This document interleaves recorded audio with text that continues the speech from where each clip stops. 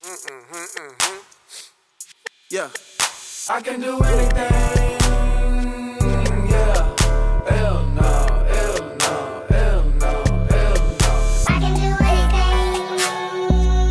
Yeah. Hell no. Hell no. Hell no. Hell no. And we are back at it again for episode 11. Welcome back to the Common Sense Podcast. My name is Patrick. And I'm Antonia. And we are back at it again for another episode. We are in the infamous October month of the school year. You know what that means. What do they call it? I've heard it called Devolson. What is it? God, now that I just said it, I forgot the acronym. Never mind. I'll look it up for later. Okay. No, I'll Hold give her you- accountable. Hold me accountable. accountable. Welcome back, everyone, to the podcast. I have a game. This one's gonna be really easy though for you. I think I'm gonna drag this one out over the next couple of episodes because I want to see if our listeners can also figure this out. Okay, so we are doing classic, and by classic I mean popular, not white. Popular children's books. Okay, so I'm going to read one page out of a children's book. You need to give me the title. Oh, man. Okay. Here we go. This one is easy. A Long Way Out. Sorry, I'm giving you my LeVar Burton reads. Clearly. A long way out in the deep blue sea, there lived a fish. Not just an ordinary fish, but the most beautiful fish in the entire ocean. That's it? Yeah, this is easy. Okay. Is it the rainbow fish? Congratulations! Oh, okay. Yay. I love that book so much. Do you read that currently to your kids? I can't remember the last time I read that book. Yikes. I remember reading that first or second grade. It's just the scales were like lit. I loved it. It's probably the time of year I need to read it anyway, though, so maybe I'll add that in the lesson plan for next week. I love it. Okay, good. Shout out to all the listeners who got that as well. Okay, this one's funny. Please eat... Okay. Please eat your... What'd you say? You said that funny, huh? Oh, yeah. It was hilarious. Please eat your peas, baby, baby, baby, baby. I have no idea what that's from. Like, no idea. Don't be a tease, baby, baby, please, baby. I'm not sure what it's giving. But... Nope. I'm sorry. Do y'all know it? I don't know this. This is classic. Come on. You know this one. Are you sure? Maybe we didn't have the same experience in elementary. Please don't splash, baby, baby, please, baby. Is this the book Baby Please? But it's like, it's not, it's a new book, isn't it? And it has like a little black baby on the front with beautiful curls. Is that not it? Yes, but that's not a new book. That was published in 2002. Please, baby, really? please, Spike Lee. Yes, Please, Baby, Please by Spike Lee. Are you? No. I see it in Target all the time. Right. It's a very popular book. Spike Lee and Tanya Lewis. Yeah, you're right. I thought that was a new book. Huh. No, you got to get that one. I guess I know the book. I'm familiar with the book. That's your alternative to David. No, David. No, this is like the black version. And yeah, I actually hate all of the no David crafts I see at the beginning of the year. My God, David is like an evil Caillou. You know what I'm saying? You know who Caillou is? I do know who Caillou is. Yeah, he's like an evil ass Caillou who is got these weird ass teeth, who's always just destroying everything. Like I think the reason I don't like the No David is because of how creepy the crafts the kids do are around it. They're evil. I know. Yeah. There's nothing cute about David at all, or the shit that he does on a daily basis. And it's funny because a lot of the kids probably wouldn't exhibit those behaviors if we didn't introduce them to them in a book. Right. Absolutely. I'm going to do one more. I'll do a chapter book, if you will, for our secondary readers. Okay, let's go. This is kind of hard because it's like, like, I know you're a master reader, which is why I'm testing you, but, it's kind of hard. What level will I get to? I don't know. I want 75 AR points. Okay. There in the center of that silence was not eternity, but the death of time and loneliness, so profound the world itself had no meaning. That's definitely not Harry Potter. It's black, if that helps. Blood and Bone? No. It's No. a classic. Not to say that Blood and Bone is not a classic, meaning like It's not quite a classic yet. it's older. No, I think you got me on this one. Hold on, let me help you one more time. My favorite part of the book was when the main character returned and when she came and walked up on her old neighborhood, all the birds started to drop dead from the sky. No. Sula by Toni Morrison. I have a confession. Okay. All right. You don't even have to say it. Don't. Okay. Okay, I won't. I'll keep it to myself Give then. you a couple minutes to get to your Amazon cart immediately and just put it in there. You need. And you know what's even worse? I probably have a copy of it. I'm pretty sure you do in one of your mini packs. Yep. Wow. I love Toni. Unfortunate. But you know what? Confession, I didn't read it until college. My senior year of college. Oh, I had wow. an African American literature class. It was the only class I ever cared about. And it was incredible. We read so many amazing books and watched some good movies. Like Mississippi Damned. Have you seen that? I've seen part of it. I've not seen the whole thing yet. Watch it one time and you'll never have to watch it again. I guarantee you that. It's almost as bad as Eve's Bayou. That's what I was just about to say.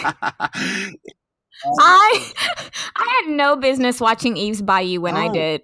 No business. You cannot watch Eve's Bayou, but definitely Mississippi Damned is like one of those movies where you're just like, what else? What else can happen to these black poor people? Like what else? And it takes you there. It's just every possible thing. Oh, I'm going to have to watch it. It was on Netflix a while back. I wonder if it's still there. Watch it one time. I guarantee you never have to see it again. I'm never watching that movie. I'll watch it this weekend along with Eve's Bayou again. Okay, I'm with that. But I can watch Eve's Bayou all day long. But I cannot do Mississippi Damned. It's way too much. Same with Pariah. I can't watch Pariah either. But we'll come back to that later. On a better note, any good news this week? No. It was an awful week. No, I'm kidding. I do have good news. I went to North Carolina over the weekend and had an amazing time. I'd never been to North Carolina before, so I went for a music fest. So that was a neat experience. I didn't expect it to be as beautiful and woodsy as it was. So that was great. In my classroom, we just finished our unit on personal narratives, which I'm happy to talk more about with people later if they have questions. But we've worked really hard for 2 weeks working on writing real stories and making sure that it flows and that the topic doesn't change from page to page, which can happen in kindergarten. So we're going to have a huge publishing party, and I'm probably going to have them dress up and take some pictures to make it extra special for them. So that's really exciting. And then I guess you can share the last piece of good news when you go. So what's your good news? My good news is that I made it through another week. Hallelujah. Yay! I didn't share this here, but I went to a festival. Did I share about the festival here, or did I tell you personally? I probably told you personally. Well, You I told went to me. a Yeah. festival, the 50,000 Lions, the 50K Lions of Justice Festival in New Jersey. Basically, it's a festival of young people ages like 16 to 38 or 39, and it was put on by the SGI, which is the Soka Gakkai International Nichiren Buddhist organization. And it was basically a conference to talk about the importance of social justice and to prioritize some things as young people in America, and how we can kind of go along and make some things happen. And it was just incredible. We had great performances. It was impactful for me because Buddhists doesn't like they don't really come out and say anything. Like because many Buddhists believe that in order to change the world, you have to kind of change yourself first, and then when you change yourself, then people will change around you. But they like this is the first time like Buddhists have kind of took a stand against something. And so they named these like very specific priorities that as an organization we want to tackle. And I thought that that was just like extremely inspiring to be around those people. And it wasn't just like, oh, we're here to talk. It's like, no, these are our priorities and this is how we're going to do it. And like let's get fired up about it. So it was cool. So that's my little good news. My second piece of good news, well, the good news is that get ready, Philadelphia. We're coming to a city near you. Yay! Not really, but we are. We are going to be at the Black Male Educator Convening Conference Convention. Black Male Conference? Educator Convening Conference Convention in Philadelphia. Get ready. We are gonna be in the building at the same time.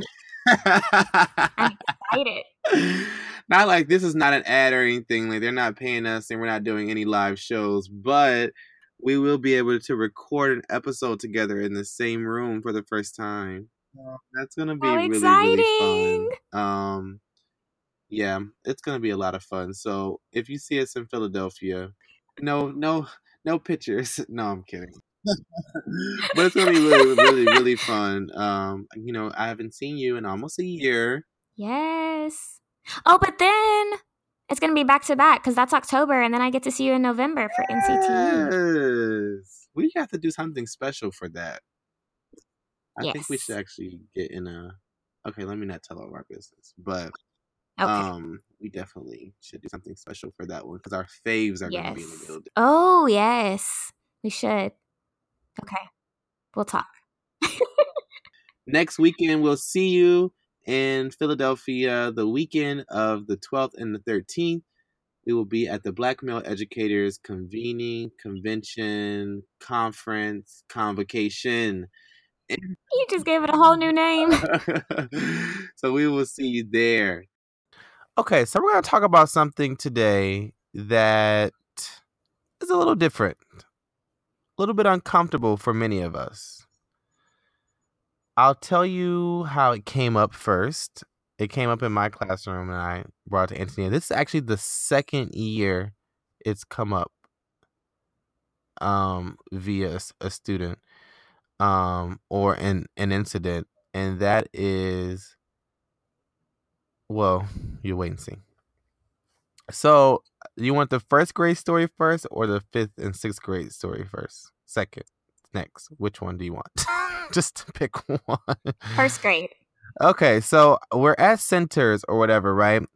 And we are, and of course, I got people on the computer. I got folks on the floor, and I'm doing guided reading. So we're doing guided reading. I'm just chilling or whatever. And so these two students get into an argument at the computer. So we're like, okay. I'm like, Maybe they're gonna call a community meeting or whatever. But this girl is like kicking this other girl just for no apparent reason because she's having some issues at home and she's, brought that to school.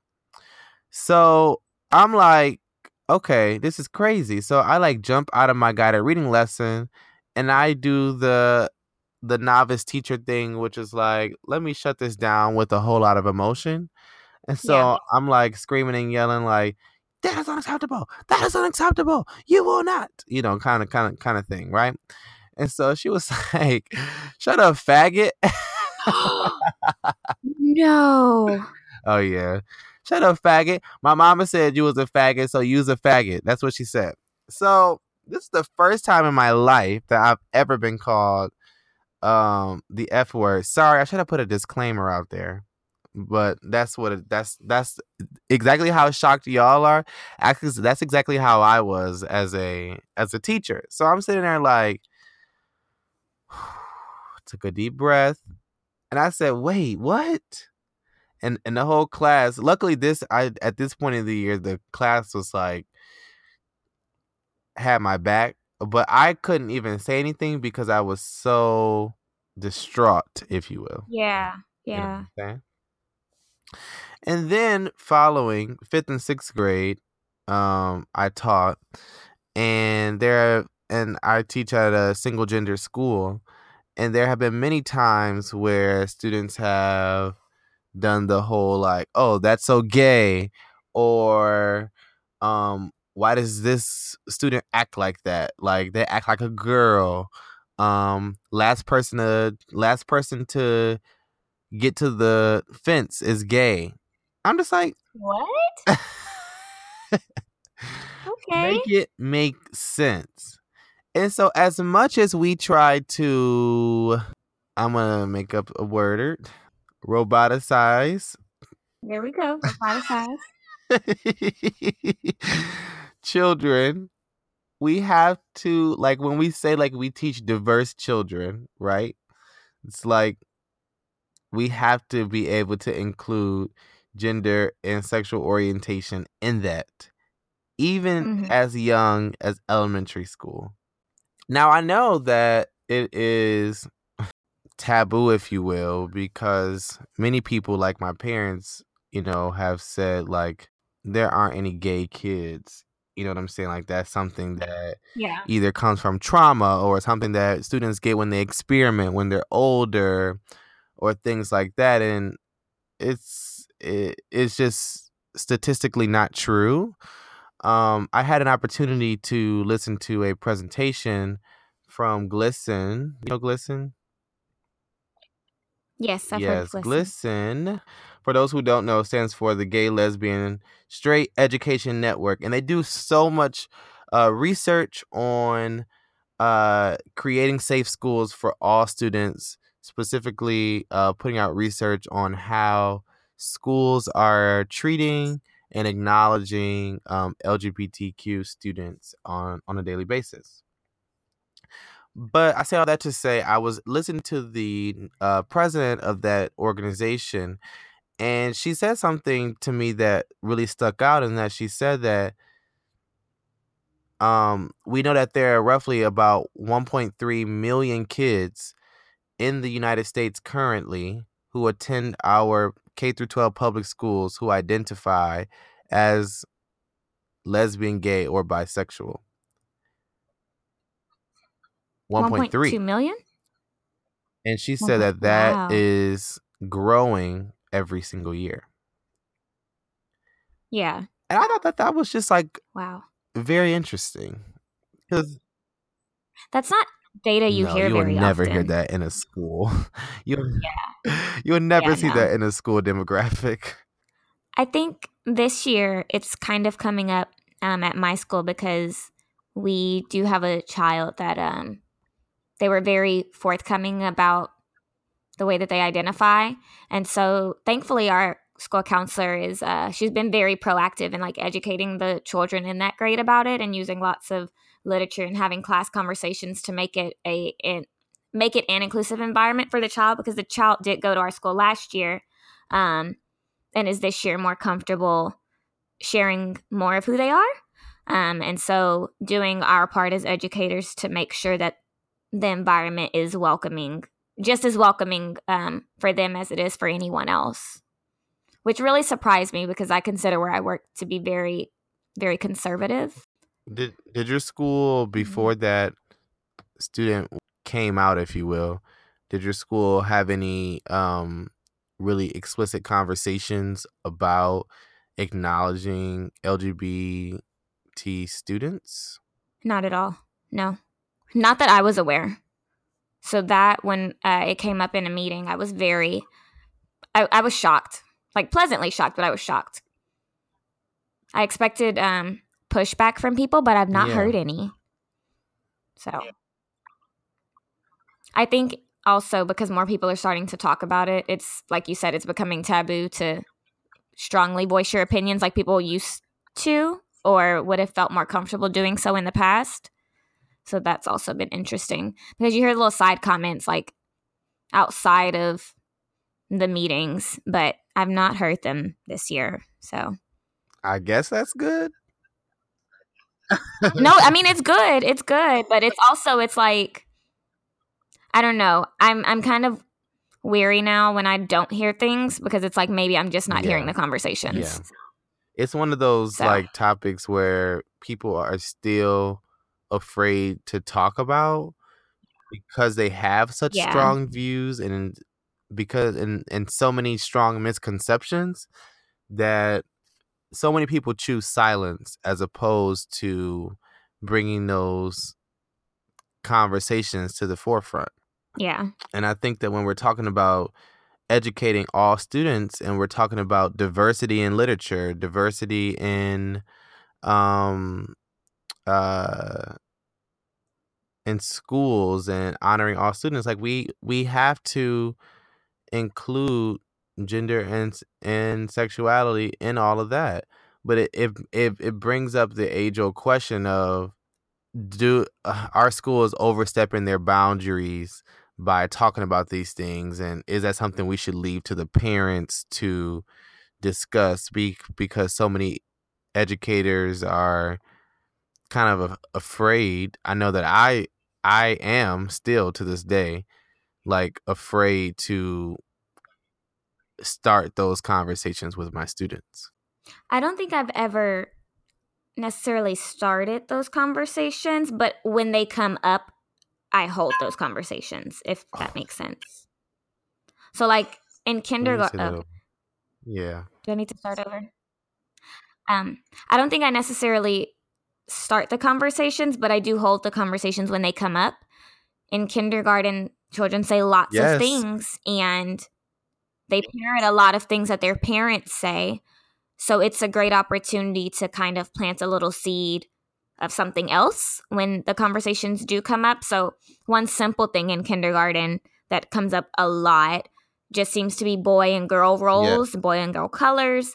And so though we're not going very deep with it, obviously because they're 5, we talk a lot about how there's no such thing as a boy color or no such thing as a girl color, or even boys can wear this and boys can wear that, which hopefully down the line will translate into them understanding that things are not necessarily assigned to boys and girls or boys or girls.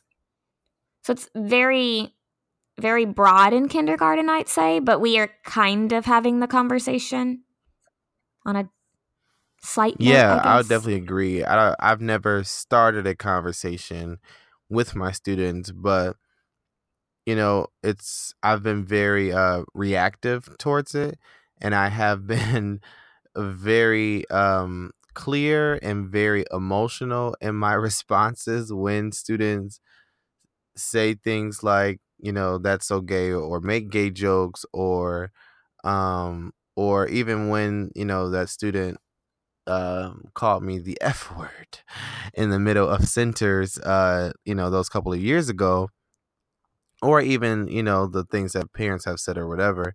I have taken that personally because I want the people and the students who I interact with every day to be better than the common, what I would consider to be ignorant folks, you know, who show up on my timeline every single day. You know, and it's like you want Yeah. those students to have a strong sense of empathy for people, but it just seems like I'm struggling with helping people to see that you can extend that empathy to gender and sexuality.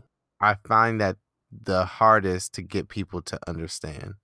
I wonder if it's just because, like, I mean, obviously it's because of what we were taught, but things have really taken a huge shift, I think I would say, like within the last 3 years. And a lot of people are having to unlearn things that they've been taught their entire lives. And like even I've had to unlearn lots of things. I used to be because of my faith and how intense I was with my faith, I used to be things are black and white. Either you are or you aren't. And through reading and research and talking to people, like I've learned that is not the case. And so you have to be open to learning, which a lot of people aren't there yet. But if you're not open to learning more, like you're harming children, like unintentionally harming children because you refuse to learn about other things that may be outside of that I guess would be in your blind spot, I guess you could say. Like you don't choose to not, you don't really have the choice not to learn about it because you never know when a child will walk into your classroom and you need to, how do I say it?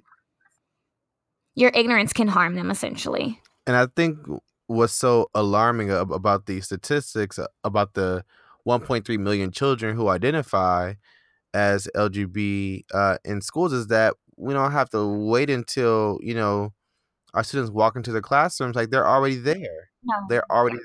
Yeah, you don't have to. And the 2015 report, and according to the presentations, she said that the number of students who are identifying as non-heterosexual in schools are continuing to grow and rise every year. But I think that what frustrates me the most is that I don't think in my earlier years, I don't think I had an ally at my school. You know what I'm saying? Who I could go to and be like, damn, like this girl, like this, like a first grader just hurt my feelings for real. And I don't really know how to take that. You know what I'm saying?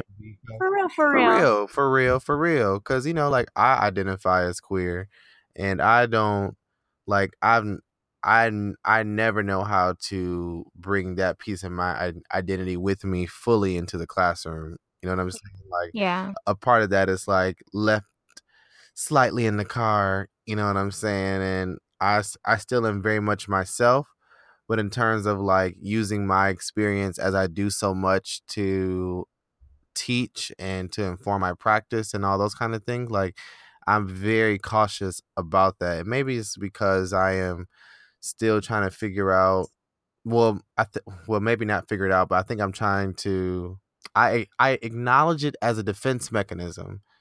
It's like, well, I would rather leave a piece of me out in the car than to bring my whole self in for somebody to tear me down the way that they have in schools for years and years. Wow. And it's just like even in like elementary school, like I was that kid that was like, oh, okay, like, oh, he's gay. And I was like, I didn't even know what gay was in elementary school, but I was called that. And then even in high school, I used to avoid at all costs riding the bus home because there were like a group of students who like would harass the shit out of me on the bus. And I used to like carry like this my grandmother's butter knife with me on the bus. A butter knife? Yes. A butter knife to make sure that I got home safely because the environment was just not safe. And at the time, like no one was saying LGBT, like nobody was even speaking the letters or the names back in 2010, 2011, 2008, 2009 either. And so like nobody was saying it, you know what I'm saying? But I think ultimately like we have an opportunity to do something different in 2018. I would definitely agree with that. It starts with us taking the time to learn more though, and being intentional about that. Like I said, you can't continue to choose to be ignorant of it. Yes. So I just want to share a couple of findings from the 2015 national report from GLSEN. And I mean, it's not saying anything that's new. LGBT students nationwide are showing that to be LGBT in schools means to be at risk for real. Not the cute term that people have adapted to talk about a certain group of people, but I mean like at risk for harm, at risk for suicide, at a risk for death and bullying, right? And so it says that LGBTQ students were 3 times as likely to have missed school in the past month than those who experienced lower levels, 62% versus 30%. Oh, Yeah. wow. Have lower GPAs than students who are less often harassed. Okay. It also says that this might not be a surprise. LGBTQ students in rural small town schools reported hearing anti-LGBT remarks most often, and that those LGBT students in rural and small towns have experienced the highest levels of victimization based on sexual orientation and based on gender expression. It sounds so bad to say it, but I'm not surprised by that one. Especially when I think of Texas and how, like, I've always lived in huge cities which seem to be very liberal, and I forget that most of the state is very rural. I cannot say that word. Rural, and don't have they're not as progressive as the large cities in the state. So that's, like I said, it's not surprising. It's very sad though, because they don't have anyone to turn to talk about it, because it's such, I'm using air quotes, like old values in those situations. Yeah. This also says that I'll share 2 more things that kind of stood out. One is that although a majority of students, 83%, of students had an anti-bullying policy at their school, only 10.2%, according to this policy, of students reported that their school had a comprehensive policy, which is one that specifically states sexual orientation and gender identity and expression in their school policy. Oh, wow. They said that supportive educators are crucial for LGBTQ students' success and ultimately their life. Good news is that almost all, 97%, could identify one staff member supportive of LGBTQ students at their school. Less than 2/3 could identify at least 6 supportive school staff, and 36.8% of students reported that their school administration was supportive of LGBTQ students. I think that's interesting. That 97% say that they can find one teacher, but only 35 or 36% say that their administration is supportive. Oh man, I've been told you that they're canceled in my over a quarter. So I have a question.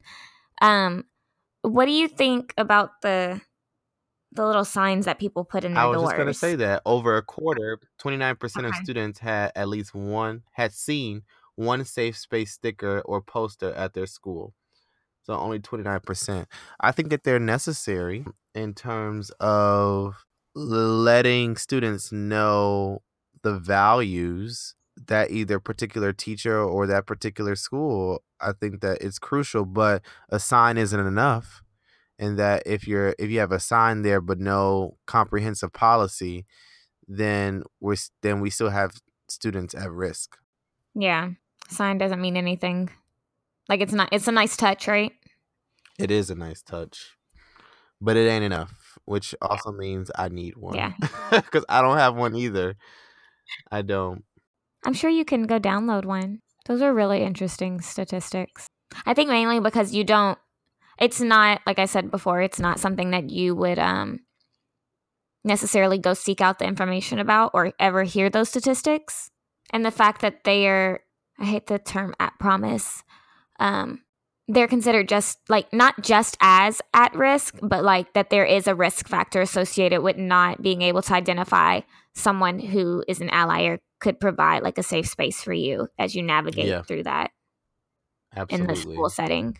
And we know that these like this language and the name calling and the bullying is something that happens so often and is not checked enough for me. In the elementary report, it says that 46% of students report hearing "that's so gay" or "you're so gay," and 26% of them hear comments like "fag" or "lesbo" that are thrown out.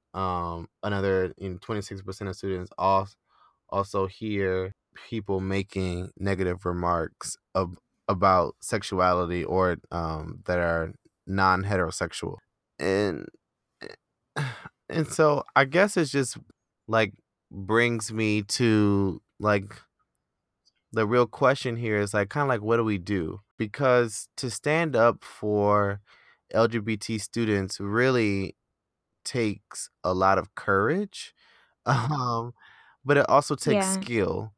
And I'm just wondering, like, how do we get our students like to acknowledge that, like that piece as well? I'm not sure. I think that is something we'll have to work through. I don't really have an answer for that one. I do think in elementary it's worth having the conversation because I know children a lot of times use words that they don't fully understand the meaning of. And so when those, I don't know, how would you describe those words? I'm trying to think of the correct term. Would they be considered derogatory? Like fag? Derogatory terms, right? Yeah, that's what considered derogatory, right? Very much so. Okay. I think it's worth having the conversation about like what that word means and how it hurts people. Just like we talk about other words and that those words hurt people as well. Because if you just tell kids don't say that, don't use that, then it almost like eggs the situation on. Well, now I've been told I can't use it and I realize the power that this word holds, so I want to use it even more. So for me at the elementary level, I think that's kind of like giving them the information about why those terms are hurtful would be really empowering, because I think a lot of times kids are just parroting, like I said earlier, and don't really understand that they understand that what they're saying is hurting people, but they don't really understand why. Right. They know that it's a triggering word. Yeah. But they don't really get the meaning and the history behind it. We have to kind of dig into ourselves and not be afraid to talk about LGBT people and culture and literature like in our schools. Like that is completely absent from from the things that we study in school traditionally. I think if we're going to be loud about other things, we can be loud about this as well. I'm just saying. Yeah. We pick and choose what's diverse. We pick and choose what matters. We pick and choose what discrimination we want to highlight. Like, this matters as well because, as I told my students who, as I shared earlier, were saying those comments, like, it's no secret that people and kids their age, like, are dying over words like that, are dying over commentary like that, period. Like, they are the most at-risk students. And, like, I will be damned if a student on my watch is harmed because of homophobic language. I just cannot have it. And so I'm trying to become more fearless with it. But I know that takes work within myself to kind of work through my own fears, if you will. Because I didn't have the easiest coming out story. I didn't have like the easiest time with that. And so Yeah. like when I feel like attacked, whether it's by adults or by students, even like that's triggered, like they trigger the hell out of me sometimes, and I have to like do some self talk with myself to like kind of build myself back up to be the confident teacher that they know that I am. You know what I'm saying? And so I think it's like really critical to be fearless with it. I agree. One last thing, I also think that student principals, administrators, teachers, like you have to take a zero tolerance policy for discrimination, all discrimination, and name them out. Name it, Name yes. it and claim it for real, so that students know exactly what is and what is not tolerated. Say it one time, you're ignorant. Say it more than one time, purposefully, and we have another issue going on, and that like clearly needs to be addressed. And if we're into creating safe places, safe schools for all students, right? We keep saying this, creating safe places for all students, like All students welcome. all right? Like we have to be for real about. Really mean it. Yeah. Really We mean gotta it. meet. So let's do better by that, guys, and let's make sure that there isn't another me, another situation like me, and I want to make sure that those safe places that we claim to have every single day are actually safe, because now it's on us. And you can't say you don't know about it because we've had a whole conversation about it Bingo. now. So if you didn't, now you can go to Google and to Glisten and learn lots more. And on that note, we will take a quick break.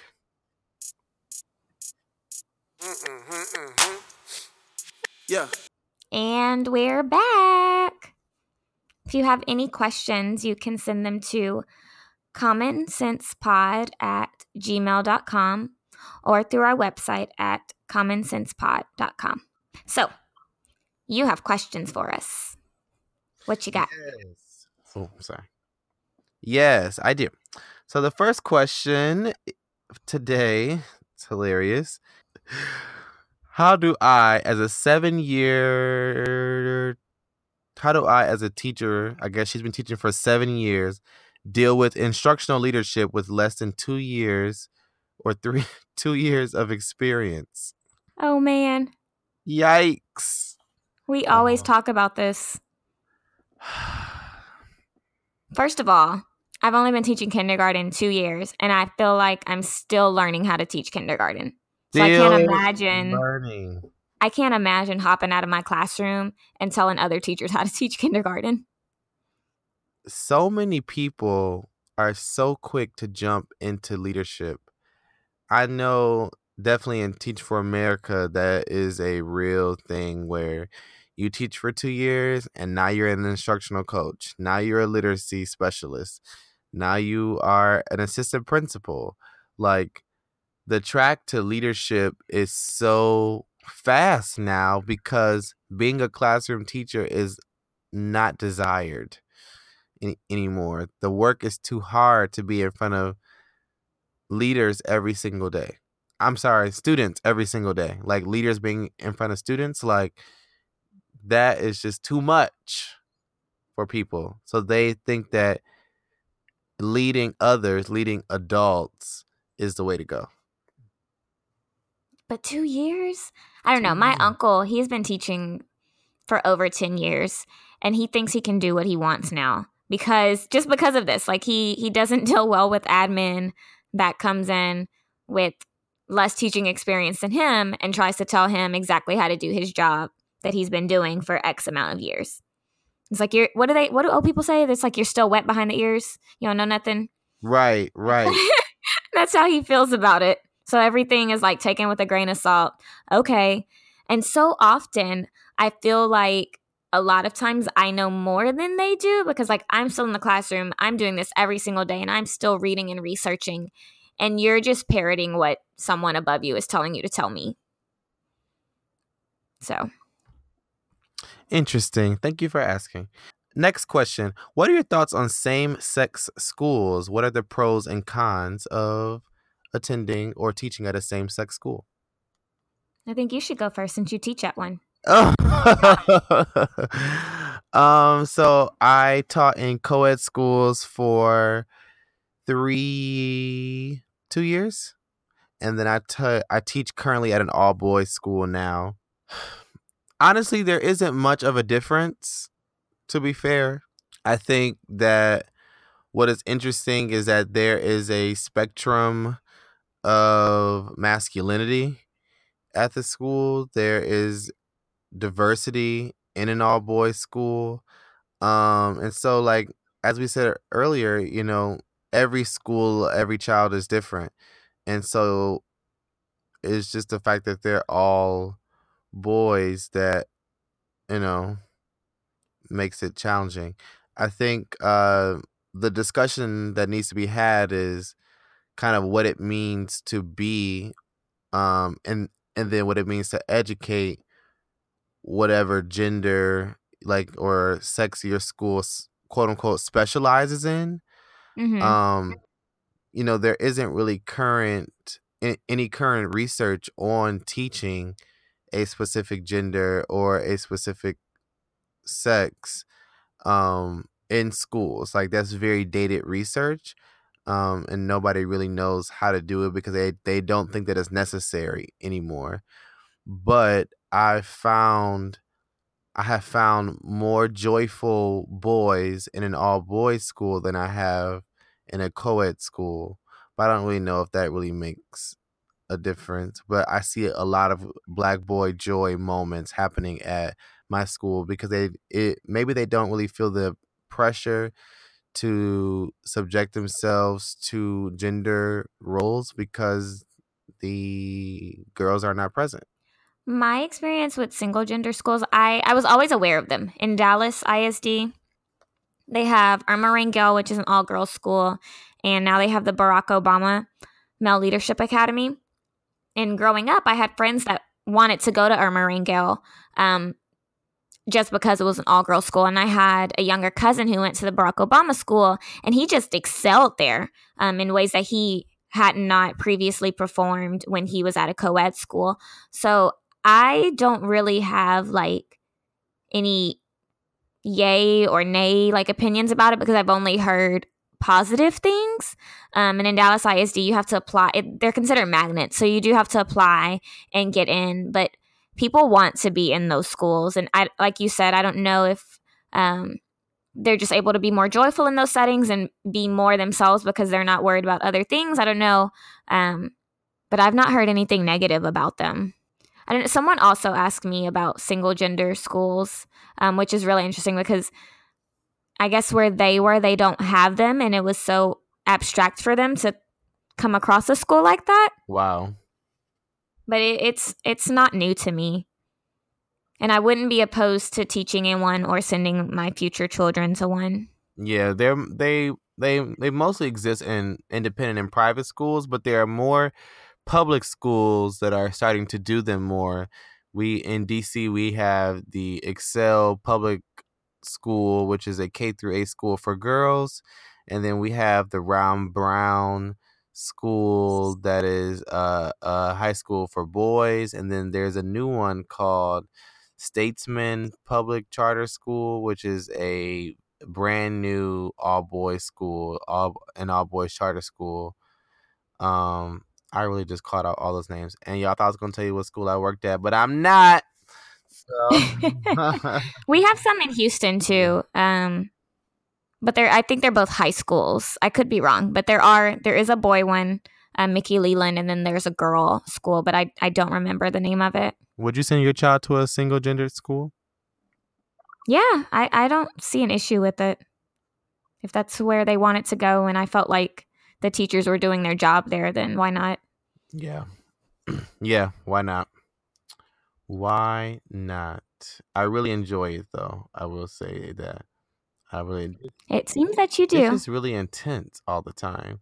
I try not to make like sweeping statements about, single gendered or whatever, but boys are just really intense. Like, they are like oh my goodness, they're just like running around all the time. But we're trying to get rid of this rhetoric of like boys will be boys. Like we're really trying to dismantle that. And I think in single gender schools, you can really be specific about like tackling the discrimination that happens against women and tackling toxic masculinity, like for real, for real. And so I've been doing that a lot, trying my best to at least, and being in a single gender setting really gives that unique opportunity to do something different. Yeah, you can tackle it head on. Let's just talk about this right now. Head on. Head on. Do you wonder or worry about parents following you on social media at all? I don't. ¿Por qué no? Why not? Because I can't even share why I'm laughing. Because I have a very like teacher like public image, if you will. And so, Yeah, you do. thank you. I do worry about the whole queer thing sometimes.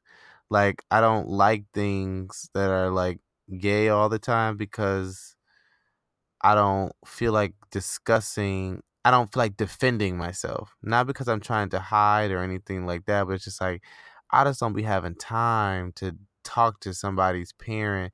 And like I have such a strong like I'm like 0 to 100. So like if I ever felt like a parent was trying to like protect a child from me or whatever, like that's one of my greatest fears. It's like a parent saying like, oh, I don't want my child to be in Mr. Harris's class because he, is this or whatever. It's like I would like go off. I would be so pissed. Like I would be so angry and I wouldn't really know how to handle myself. So like that's kind of the only thing that I worry about with parents following me.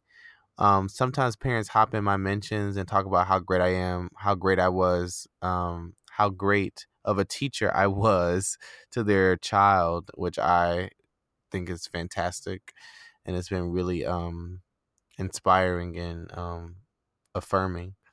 But it doesn't really bother me that much. What about you? I don't know. I would feel really weird about it. I mean, I don't post anything that would be an issue, I don't think. But I do post what I'm doing outside of school a little bit. So I think I'd be kind of creeped out to know that they were seeing that. I don't know. I think I'm kind of against it. But I don't know. I have mixed feelings about it. If a parent followed me, I'd probably block them. Oh. Well, tell them how you really feel. Block, unblock. It depends on the parent, though, too. Okay, yeah, it would. It would depend on Some the parent. parents are like, it's a no for me. It's a hell no, actually. Like, get up out of here. And then some parents who are like cool and like really like supportive and liberal in my eyes, and like really have a strong understanding of self and a strong understanding of how the world works. Like I get y'all. Like I'll accept y'all, but some parents, nah. It's a no. It's a hell no. You can send any questions that you have to commonsensepod@gmail.com or again through our website at commonsensepod.com. We got a quote this week? Of course we do. Just like always. Our quote this week comes from your boy Obama. He says, "We must commit to keep marching, a task that requires dedication and courage. Courage we can find when we turn not from each other or on each other, but towards one another. And we find that we do not walk alone. That's where courage comes from." Yes, love and cuz. We really need courage, though, to talk about LGBT issues in our schools, in our neighborhoods, in our communities, in our families. Ooh, families. In our families, that takes a grave amount of courage. It is so necessary. And it takes courage to be proactive instead of being reactive. To our students, to our principals and the people who are in our lives every single day, we owe it to the students that we serve every day to be proactive and prioritizing LGBT students, prioritizing safe spaces for all sexual orientations, for all gender expressions. That takes a grave amount of courage, but it also takes skill. It takes collaboration. It takes a reflection. It takes all the things that we need to ensure that we are doing the important work in our society. It's crucial and it's critical, and the time is now that we do it. You really just be preaching when we get to the quote. I really felt that. Clearly. I really felt that. I'm getting better. Okay, y'all. Thank you so much Thank you, guys. for listening, and we will see you next time. Bye, y'all. Thank you so much for listening to the Common Sense Podcast. Subscribe at our website at www.commonsensepod.com and receive the episode a day early. You can also subscribe to the Common Sense Podcast on iTunes and SoundCloud. We love seeing your reviews and reading them, and it helps spread the message to other educators each time a review is posted. Yes, and we'll see you next time.